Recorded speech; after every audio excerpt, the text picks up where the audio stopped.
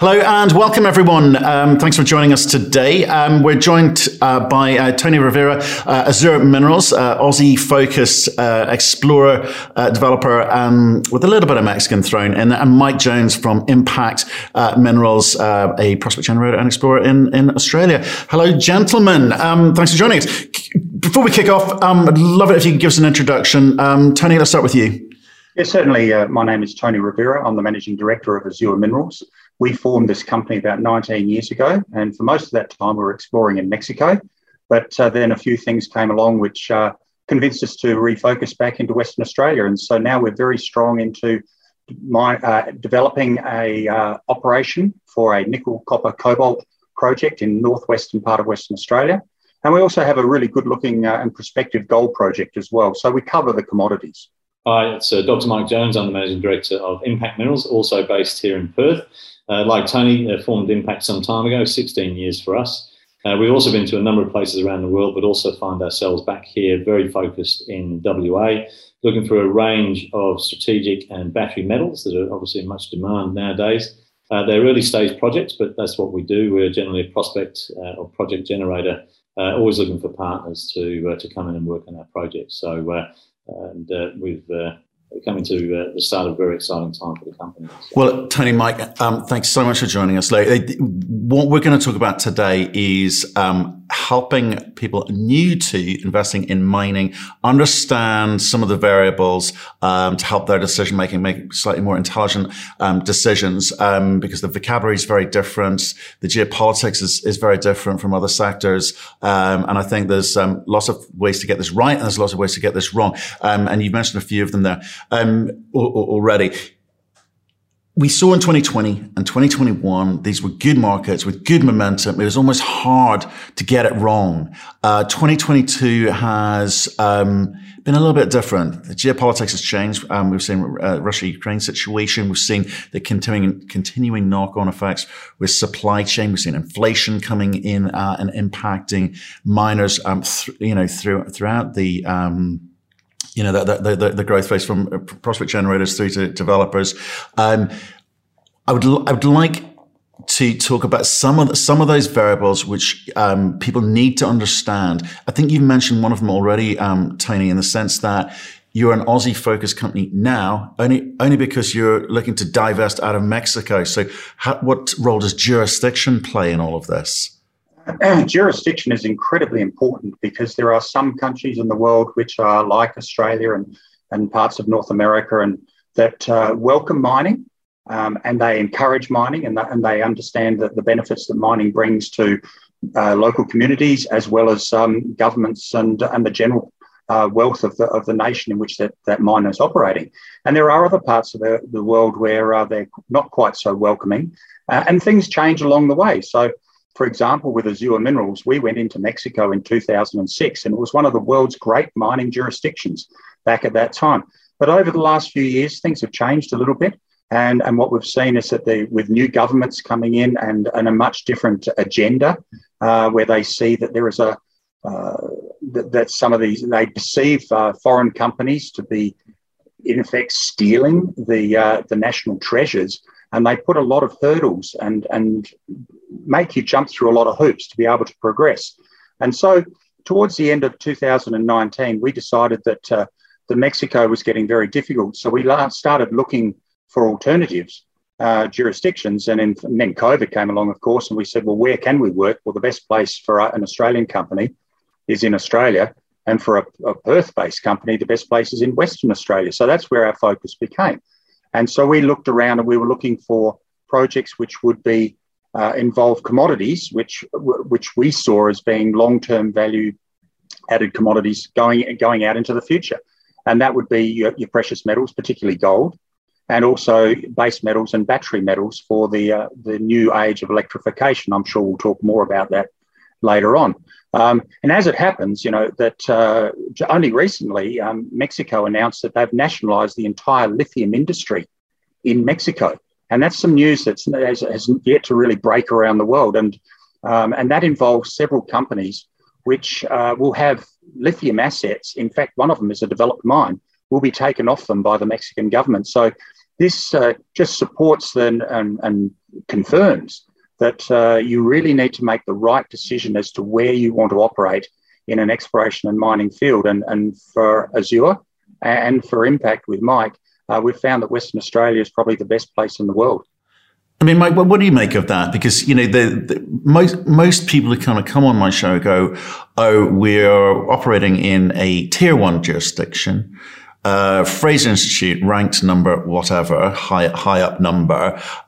You should back us. And, you know, it used to be, I don't know, it was a whole page dedicated to on their PowerPoints.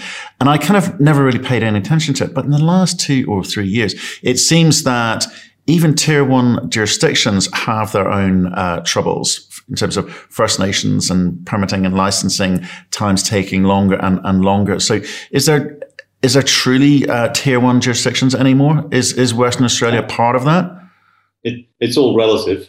And look, it's just getting harder to work anywhere in the world, even in the tier 1 jurisdictions. But I can tell you, I'd rather be working in a tier 1 jurisdiction like WA that's slowly going downhill and more difficult than somewhere there like Mexico, whereas Tony said they think that they're stealing stuff. And so, as you'll have seen just in the last couple of weeks, Consolidated Zinc were having their concentrate stolen off them in the front yard. So it's just getting too difficult and too hard to work in many places around the world. And to be quite frank, I think a lot of people who work in those countries talking rubbish about how they're finding being able to operate there. And I saw a really interesting interview, which you can Google, between Rick Rule and Thomas Kaplan.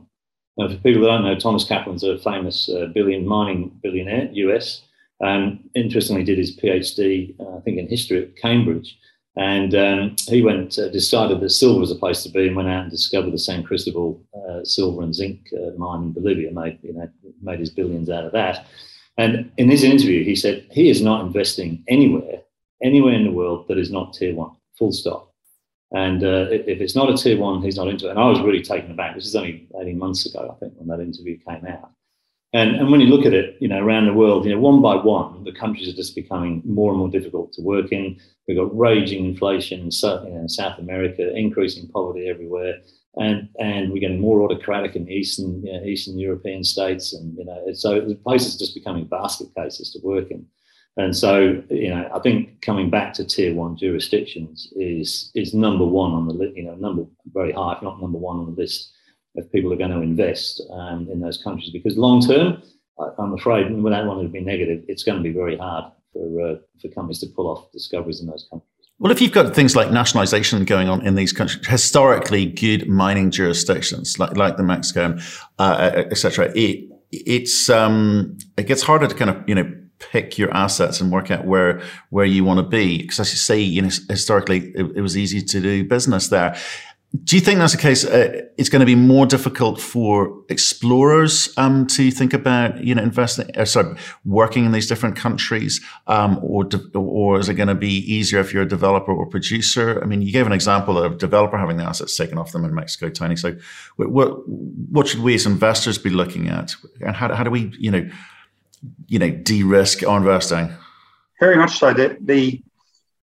There are parts of the world where I'm sure if you have an operating mine, then you're in a better position than, say, being an explorer, junior explorer trying to operate there.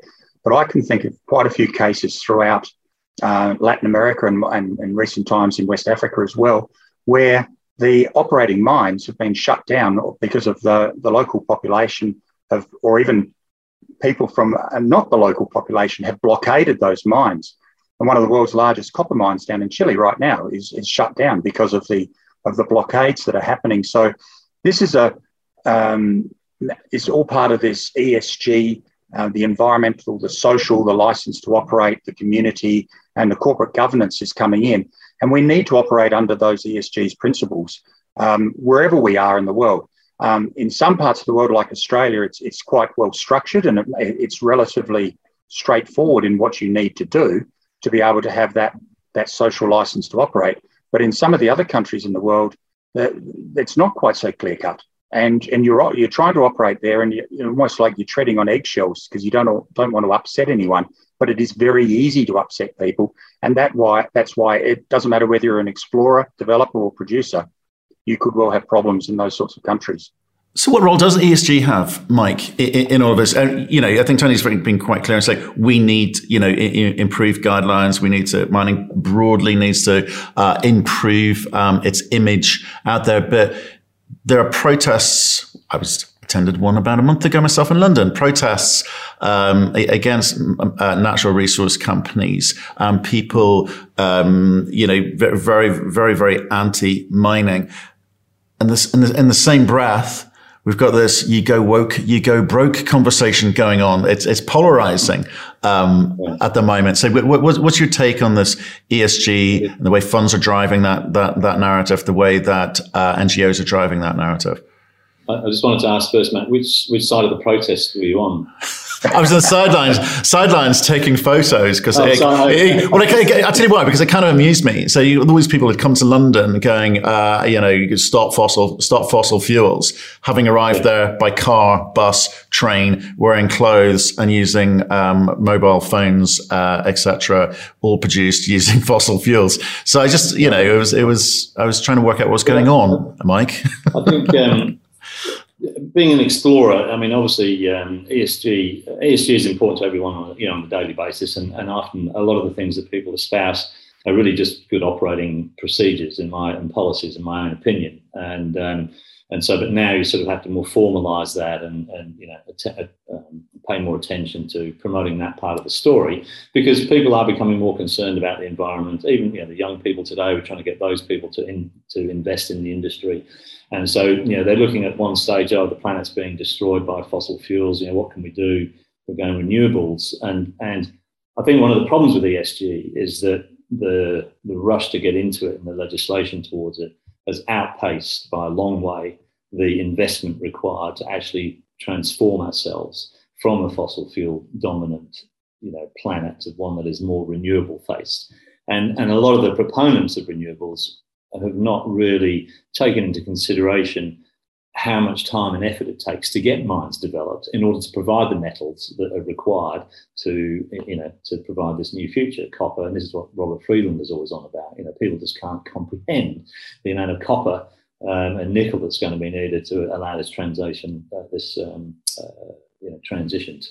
occur. So we're in this unique space where funds for the big money are all driving. We can't invest in this unless you tick this box, and this box, because our investors will all get upset. Versus, well, hang on, we need to dig holes in someone's backyard. Otherwise, we're going to see even more price rises from here, because the demand is already set in stone almost for the transition to these metals to occur. So it's a very interesting time and a very good time, I think, to be investing in the commodity space for that reason. If you've got like a 10-year time frame, because as we all know, it's very volatile. I mean, what about you guys are kind of early on in the mix, right? You've been sort of prospect generation. You've both got big portfolios, prospect generation, exploration. Do you get as affected by this kind of ESG narrative when you're having conversations with your shareholders, or you're going and talking to funds? I know, Mike, you're doing a little raise at the moment. Are they demanding that of you as early stage, or do you think that's something that's kind of wall you're going to hit when you kind of move further up the advanced exploration or development stage? As an explorer, you probably don't have the investors who are as invested in ESG as some of the major producers. However, as you grow and you progress from being an explorer to a developer, and then you want to become a miner, those same investors, those large investors, will start looking at your history, not what you're doing now when you want to build the mine, but what have you been doing for the last 5 years? What is your track record? And so you do need to take this into consideration at all stages of the exploration and mining cycle. And that's what we at Azure Minerals, what we have started to do over the last couple of years. And it's something, as Mike just mentioned earlier, a lot of what we do is actually just good practice. And we've been doing it for years. And so the boxes we're ticking are boxes that we've ticked for years and years in the past. You just actually have to have it formally documented in your annual report and various other means of expressing it publicly. And we do that. And so it's hopefully when the time comes, and so the much larger investors are looking to put money into our company to build our mines, that they will see that, yes, this company has developed a good track record and stuck to it and has performed well. And I might just say from the Azure Minerals point of view is where our major project is in the Pilbara region of Western Australia. We're not very many kilometres away from where Rio Tinto blew up some caves. And that caused a huge ruction, not only in Western Australia, but around the world.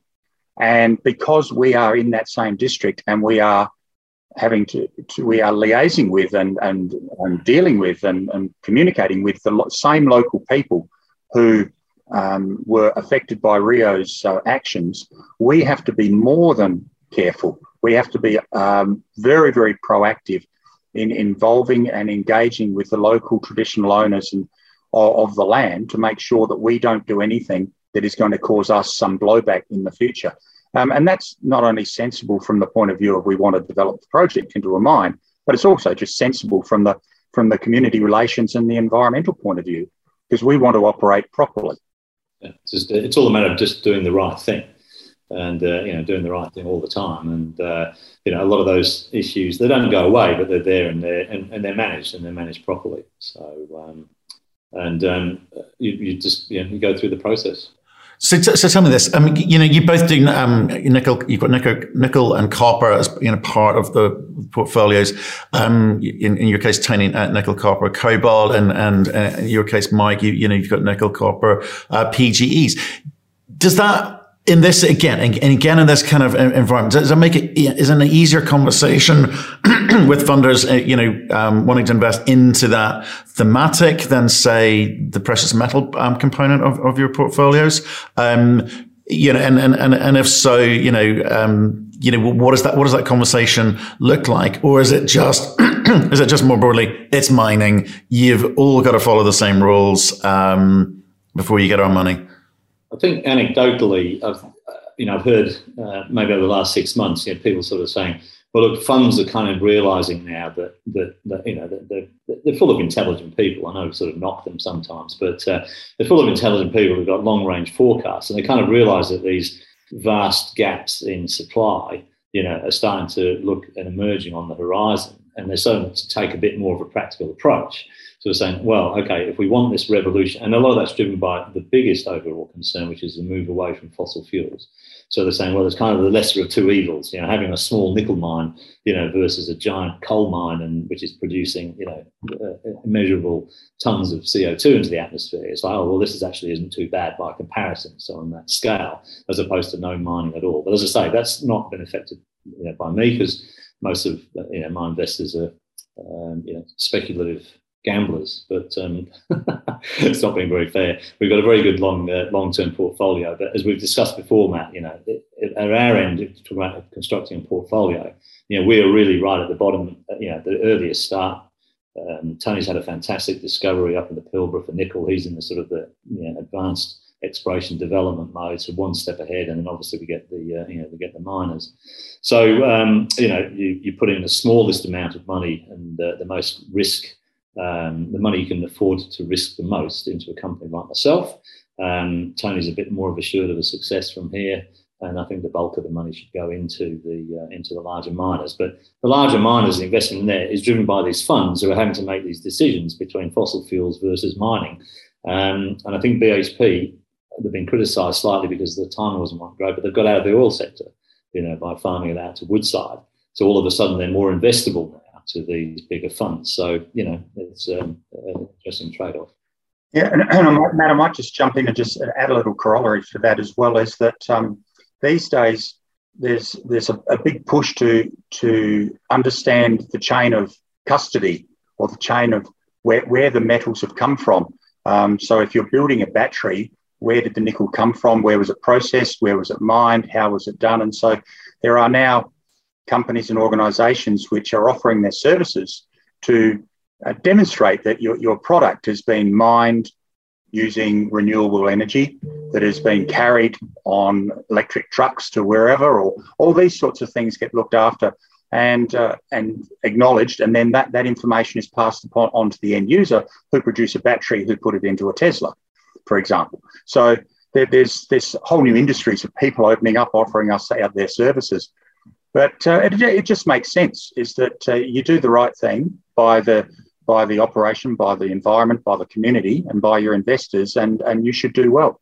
Yes, it's kind of interesting actually that you guys almost need to understand the thematic in the future and direct your company there, and then the kind of investors, play catch up in a way. I think it's interesting. So like, there's lots of things that can go wrong, lots of things that you need to look at as CEOs of your business to ensure future success. I want to talk about the environment today. You've kind of, as we've mentioned Russia, Ukraine, we've mentioned inflation and the pressures that will put on not just people looking to build out plants and looking to raise big capex and seeing the costs rise, but even for explorers, drilling staff, drilling equipment, etc. It's all kind of gone up in price, but just as you are under pressure, so are retail investors. The disposable income seems to be going down, right? Energy prices are rising, food prices are rising, costs across the board are rising. Why should those guys not hoard cash, to make sure they've got money for a rainy day? Why should they invest in mining companies today rather than keep their money in the bank? I mean, you're cool, Mike. What do you think? Do I eat or do I invest in impact? That's a very. I face that decision myself on a daily basis. That's why I put the money in. Yeah, your G&A is very low. Yeah, that's it. So look, you're right about that. All of those sort of things. But in the Australian, I'll be sort of specific really to the Australian market if I can. I mean, in the last 18 months, right now, people have never made so much money. There's been some incredible exploration success stories, and that's what we're trying to repeat. In impact. De Grey and Chalice, and people have made a ton of money off that sort of things. And so, notwithstanding the recent volatility, the market is awash. At the moment, we've seen 100 plus floats. There's capital raising that's being done, all day, every day, at the moment. And so it's quite clear that no matter what in Australia, we've emerged from the COVID crisis better than virtually every other country in the world. There's a lot of disposable income. People have made good money out of the mining sector. We know it's the bedrock of the country. I think one of the good things perhaps to come out of the COVID thing for Australia is perhaps, and I hope it lasts, an increasing recognition from the public that mining is actually a hugely important part to this country. It doesn't employ that many people in terms of percentage, but it's just the bedrock of what this country does, and so I'm hoping that goodwill will come over, as it goes forward.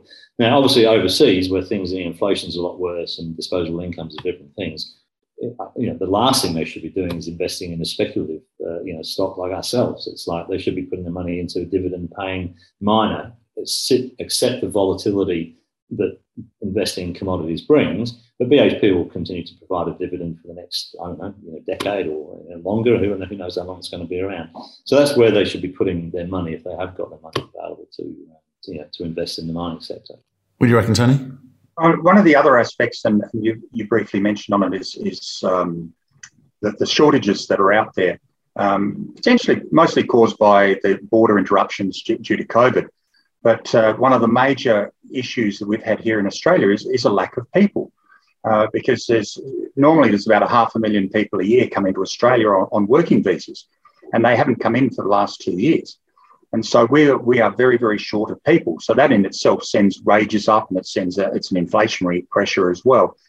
That doesn't matter whether it's geologists or whether it's people working on the drill rigs or people working in the analytical laboratories or all throughout the industry and extensions of the industry. We are just so short of people, and it's crying out. And then in addition to that, of course, with COVID, you're getting people becoming ill and staying home, and there's shortages in that respect as well. So we really do need more people to be coming into the industry. So and younger people are the ones we want. So we want to encourage people that mining, or particularly younger people, that mining is a really good business to be in. It's a good, steady income. There's opportunities to travel around the country or around the world, and you're, if not secure, it's probably one of the more secure industries to be in. And we'd just like to see more people. So I'll put a call out to all the the viewers of the Crux interviews and say, if you're a geologist or an engineer or something, come out to Australia. We're looking for people. We are. And I learned today that recent mining engineering graduates, depending on where they're going, are earning, wait for it, $200,000, $200,000 for new graduates. It's absolutely astonishing. And there's a corollary of that is that if you studied inflation a little bit, and I've only done a little bit, but wage inflation is actually one of the biggest drivers of inflation overall. And once wage inflation starts, so over the years we've had price inflation for products and services, so for products in particular, and obviously as technology improves, the cost of goods has generally been coming down because it's cheaper to produce colour TV now. That's got better thematics than the one 10 years ago. Okay, but it's wage inflation. Once that starts, and it's really starting here in Australia now, paying graduates $200K, then eventually everything has to go up. And once you've given somebody that salary, it's very hard to bring it back. And that's what drives the big wage inflation. So you're seeing that in the US now. They can't get people to work for them. So wages in McDonald's have gone from whatever it is, $8 to $24, and eventually those things push through. And that inflation is very hard to stop. And that's where the problems, I think, are going to start arriving. One by one around the world, the countries' inflation rates are going bananas. Turkey was first, Chile, Peru, Argentina, which is not a surprise, and so on and so forth. And as people have talked about, as the debt is so high, you can't actually put interest rates up too much before bankrupting the whole world. So it's very interesting. Well, let's come back to it. Tony, I'm not going to let you off the hook, buddy. The question was about investors and disposable income. We didn't get let off the hook. Disposable income, right? Because what does that tell? Does that inform us? If wages are going up across the world, does that say to investors, look, those companies wouldn't be paying those increased wages if there wasn't a big demand for it and a scarcity of those skill sets? Does that say actually mining is in a good place at the moment, or should we be worried that margins are being squeezed? I mean, what's your call? Oh, I don't think margins are being squeezed at the moment at all. I think that those companies which are actually in the producing phase that are making a product, the margins, because the metals prices are so high, whether it's iron ore or base metals or precious metals or things like lithium, and that the margins are incredible. So those companies are making a lot of money, and the big producers are distributing their profits mostly back to the shareholders, and the shareholders are actually doing very well out of those big companies at the moment. And so what do they do with their money? Well, they usually turn around and probably put it back into some other investments, and hopefully it filters down to the mid-size and junior end of the market where Impact and Azure are operating. But if you've got a bunch of money and it's sitting in a tin box at home, and there's inflation happening as we're seeing now, your money is depreciating in value. So you might as well put it somewhere, and hopefully it's either going to pay you dividends from a big company like Mike suggested, or it's going to go into a more speculative company, and they're going to make a big discovery, and you're going to get 10 times your money back. Okay, so I buy that. Now, there's this session that's for people new to investing in mining. It's beginner's guide to conversation here. You guys have come out of a prospect generation, small exploration players. You've been at it a long time. Why should someone new to mining have your sort of company in their portfolio? Because I'd love your take on how you build a natural resources portfolio and what the different moving parts should be, and maybe the weighting of each. I mean, Mike, why don't you kick off? Yeah, sure. Sound like I know what I'm talking about with portfolio management, but the bulk of it's all about investments can go up as well as down. Mike, did you start with that? It's always a good start. That's right. Yeah. It's all about risk management, and it's all about how much money you risk, say, on each trade, or each investment. And so one of the things I think people should strive for is to have sort of equal risk in equal parts of their portfolio, so that you sort of, you're not over leveraging or over risking in the more speculative parts, which is what people tend to do. I've done it over and over in my career, because I'm sure these stocks are going to tenfold, and of course, they don't in many cases, because it's exploration, it's high risk, you're against Mother Nature, and she's a bitch. So she's often against you. And so look, if you wanted some figures, you might have, say, it sounds like it's a large number, say 60% in BHP, you might have 20, 30% in a developer, maybe a little bit further along than where Tony is right now, and then 10% down in the company, like Impact, and that very speculative thing. Because then you'll find that the overall portfolio volatility will be kind of balanced out. Remembering, of course, that the commodity sector is one of the most volatile sectors of the entire market. So you still need something outside that to kind of balance even that risk. So that would be my sort of rough figures. There have been times in my career when I've been completely inverted on that and paid the price for it. So, and Tony, what's your risk appetite? Well, I have a very high appetite for risk, which is why I'm an exploration geologist working in the exploration industry, and I love making discoveries. And I've been part of either personally or teams that have made good discoveries that have become operating mines. I guess probably the best of the ones that I was ever involved with was probably about 20 years ago, and we found the highest grade nickel mine in the world called Cosmos, and the Jubilee Mines went from being a 10-cent stock to being taken out for $23. I went from like a $15 million market cap to a $3.2 billion takeout. So these markups can happen, and they happen more than people realise. So just with Azure Minerals, my company, about a year and a half ago, we made the nickel discovery, and we were trading at around about 5 cents, and all of a sudden we're over $1. Now, we've come back a bit since then, but so those are the sorts of markups that can happen. So if you have a weighted portfolio, it can be weighted between the producers, the developers, and the explorers. But you should also not just have one explorer in there. You should have several across the board, and you might be going into different companies or different commodities. And if one of those has a good success, then all of a sudden you've got 5 or 10 or 20 times your money back.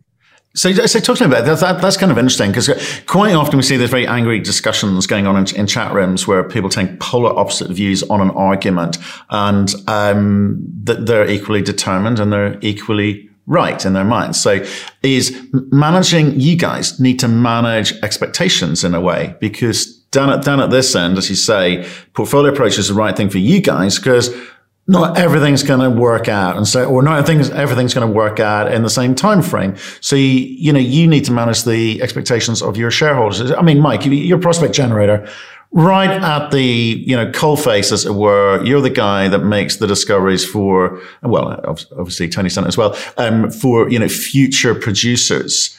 But now, in this moment, you've got to say to investors, right, you need to think about it like this. You need to be this type of investor, and it should only be a small part of your investment thesis, because it's more likely to go wrong than right. But if it goes right, oh boy, you can make a lot of money.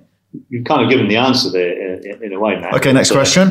No, but managing expectations in a junior is one of the biggest things, because we're as Tony said, the excitement of exploration geology, is the thrill of discovery, and we want to share that excitement with people about what we're doing.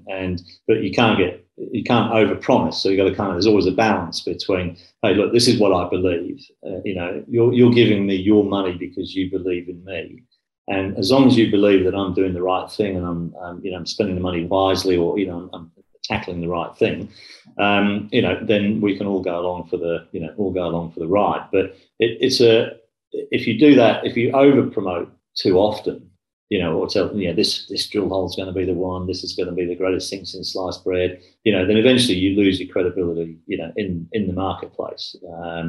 People have done that, but Tony and I'd like to think that we've done the right thing over the years, even though we haven't had the great success yet that we've both really want. I think Tony's on the verge of it there, Ando, with more work.